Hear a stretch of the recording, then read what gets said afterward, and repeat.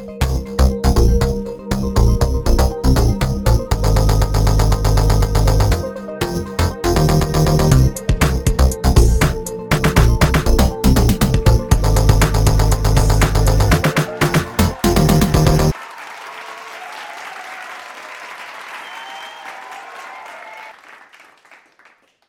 hope everybody enjoyed last week's episode. It was one of those episodes in which we, like, I was just coming off of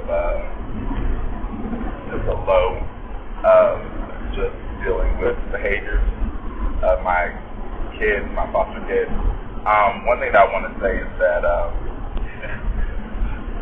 my viewpoint of all that is kind of different because, as you can tell with the exchange with me and my family member, we just, like, we all have our different opinions about how people parent and all that. And then I know people have to have a certain special eye when it comes to fostering because, there's just certain things that you got to do with foster kids that you don't do with your paternal or maternal kids.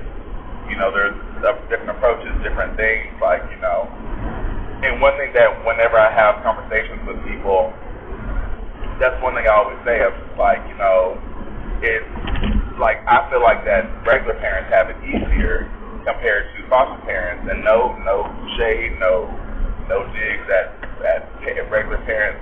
But foster parents, there's just certain things that we don't have the luxury of, which is like, just letting any friend or family member watch our kids versus, I have to have special approved background check, fingerprint ran people to watch my kids. I can't just leave them at this person's house. Has to be approved. Like, it's a lot that goes into it, But get back on track. One thing that I can say is that I wanted to call this episode the prequel or whatever, or however you want to say it, to the after combo, because the last episode was called the after combo because it was a conversation that I had after the issue that I had, and it was just how I just felt right there at the moment. But just the prequel to that was that my kid just showed his complete tail with some of my family when I was gone on a vacation, and when I came back, he just completely lost his mind with being disrespectful and all that. And I just, when I came back and had to address it, I was just like, man, like, really? Like, one thing that, like, because the kid I have, he's 7. So 7 is the age, like, you know what you're doing. You know how to go about things. And it just, for me, it was one of those things that was like, hey, you knew what you were doing. You know how to act, and you don't do that to me, so why would you do that to others? And one thing that kind of bothered me in the end is that, I depend a lot on my family because they're the main ones, or the first ones I trusted when I became a foster parent, because I didn't have friends and people that I have now, almost 3 years into it, that can help me. So I definitely will say that my parents and my siblings and all that, they definitely helped me a lot. So when my foster kid behaved the way he did, it just left a bad taste in my family's mouth, because it's like, hey, number one, we've never had a kid that ever acted like this. Number two, sometimes we ain't got time for this, because, I always tell people, like, how I'm raised, how I was raised versus how I'm raising is two different things, because if I acted any kind of way, my tail would have been whooped, or whatever. But I feel like one thing that my mom would always tell me was that, like, anytime that you deal with certain things, it's because you were the same person dealing that, I can't say I was a bad kid, but I can't say I was the top A1 kid either. I was just one of those kids that had a bad mouth, but I was kind of advanced in just my interpersonal skills and how I talk with people. I could have a whole conversation with an adult as a kid, because that's just how smart I was with building relationships and building communication. So that's, I'm a whole spirit, So that's kind of half time that got me in trouble. But one thing I wanted to say was that, it just, I was just coming off of my foster kid's behavior, it just really, just bothered me. Just surprised me, because I'm like, you've been with me for a good while now. You know how to act. You know all that stuff. And I get it. Yes, it's the holidays. Some things hit different with kids around the time, because they can't be with their family, and just sometimes you're never satisfied. And one thing I can say is that my foster kid had struggled a lot with just being by himself, because I had his two stepsisters earlier, and then I had sibling visits with his half sibling. So at the end of the day, he's looking like, how come I'm the only one still here and I can't be with my siblings and all that stuff? But it's just some things kids just don't fully understand. And so with me, it was just hey, I get that this is what's going on, but it doesn't justify your actions.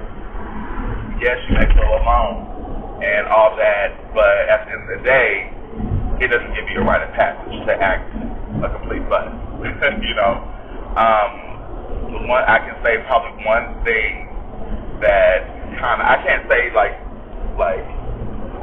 hurt me or whatever, hurt my feelings, or maybe it's sad, it just concerned me, or not even concerned me, it's just really, because when my foster kid was talking to my case manager, she just wanted to talk to him to see how he was doing, and she said, she was asking him different things, and he said something like, "Oh, I want a cell phone," and I'm like, a 7-year-old wants a cell phone, But he's like, "Yeah, I want a cell phone," and my case manager was like, "Why do you want a cell phone?" And he said, "Because if anything happens, if I'm at school and the bus breaks down, I can call my mom, or if someone don't pick me up, I can call my mom."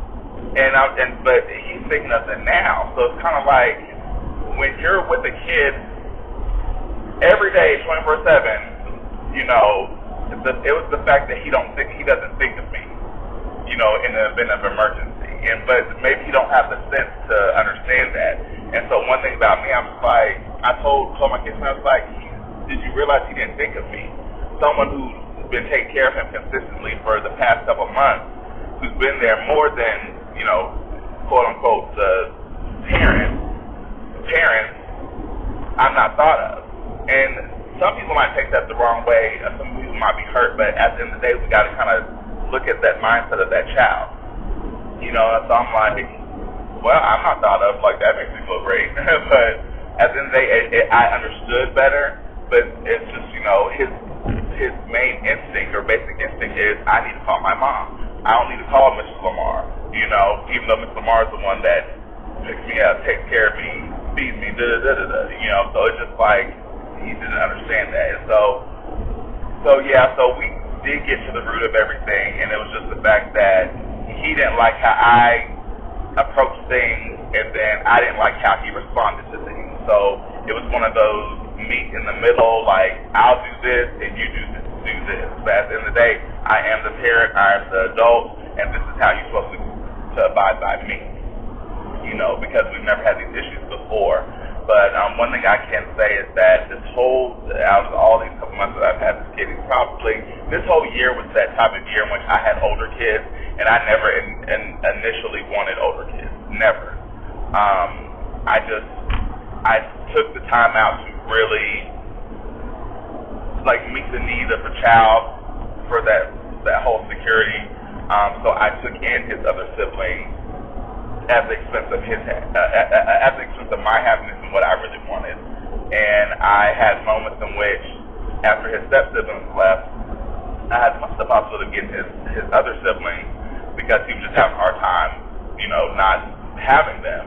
But I was going back and forth and not being fully sure if I really wanted all these kids. I would have like 4 kids, and I was like, I don't know, because it's not what I want, and I stopped talking to my case manager that day, and I was just like, you know what, I said, this is not what I want. Like, I don't want 2 older kids and 2 little kids. I want an infant. I want a baby. Like, I can't say, like, well, no, I've said it before, my happiest time was when I had a baby. Oh yeah, because I had a sibling. He had a sibling that we just like instantly connected, and I can't say that like every kid that you get you'll be connected to, because that's definitely not it.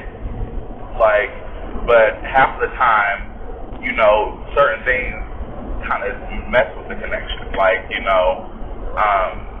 I'll just say that like for me, I just hated that, like that I was doing so much for the kid I have now that never, like, nothing registered to him that, hey, he's doing a lot for me.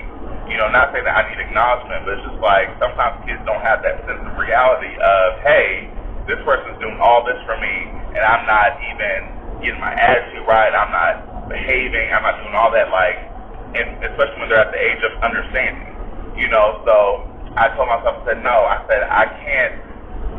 As a parent, I've said this so many times, as a parent, we put our kids' needs above our own needs. But half the time, we really need to consider our needs before we meet other needs. Because what do they say when you're on a plane? In the event of emergency, secure your own mask before you secure the next person. That can be applied to a lot of stuff. So in this situation, I got to apply my own mask before I apply the other person's mask. Because if I can't have my stuff together, how am I supposed to help somebody? And so I just started pondering and thinking. I'm like, hey, I can't meet all these needs of this kid because those needs go beyond what I'm able to meet. So I was just like, I just told his case manager, I was like, I can't do it. Like, it's not what I want, and I need to get back to what I want so I can meet the needs of the kids the way I know, and the way I need to meet them. So I said he's with me until a transition. He's transitioned elsewhere, which he be with all his siblings, because that's the goal. And there's a lot of different things that have come up in the process in which it's going to be for both of our kids. But I just I'm at that point now where it's like I never dealt with a kid in which we had a hard time adjusting to each other, and so there's a lot more to the story, but I'm just kind of like trying to hit the nail on some things, but just mainly because like the prequel to the after convo was the fact that I was dealing with behaviors in which I just was like, really, come on, like, there's no excuse type of stuff. I'm one of the most understanding people you probably will ever meet, but I do have my boundaries in what I can tolerate and what I won't tolerate. But I will say that the after convo was just my way of venting and kind of just getting the sense of reality, but in no way means that like I didn't mean what I said, because there's so much reality to being a foster parent, and sometimes you need to be able to vent and have and get other people's opinions so you can better understand your own. That's why I love the rawness and realness of the after combo episode, because yes, it may have some words in there, and not from me, but just the fact that sometimes that's the reality, that sometimes that's how we feel, or how other people feel about other situations. So I'm definitely thankful for that conversation that was had and for that episode, because it was much needed. I have so many conversations that I wish I could just record, but I'm not thinking of that, or maybe sometimes people don't want to be recorded for a podcast episode. But at the end of the day, like, I'm learning more, and I can say, I told someone that, like, the other day or something, I said, you know what, I'm learning more about my kid, my foster kid, by the day. I'm learning how his temperament more, the little things that he does if he's nervous and this and that. Like, I understand I'm reading better, so, I mean, no one said it was easy or peachy, but, you just gotta handle it and take it by the day, you know. So, but yeah, so I just want to be able to drop in and definitely just kind of shed some light to how everything went before, you know, that day, because that day he just had a really rough day, and he just wasn't in the mood for anything. And then when he was in the mood, I was in the mood for that. So, and then it's like, and one thing that I can say is that sometimes, like when my case manager comes over, like I want her to see how, because, you know, half the time, you know, like certain stuff will happen, behaviors and stuff that I can call my case manager and say this is what's going on, or I can document it. But the fact that you can come and you can actually see it is another story. But one thing I loved about my case manager is that she knew how, like, I learned she knew I learned so much out of the last placement I had, which I had, you know, a girl who had just a lot of issues and stuff like that, and a lot of trauma. And, you know, the difference between an older kid with trauma and a young kid with just behaviors, that they act differently, they bounce back differently.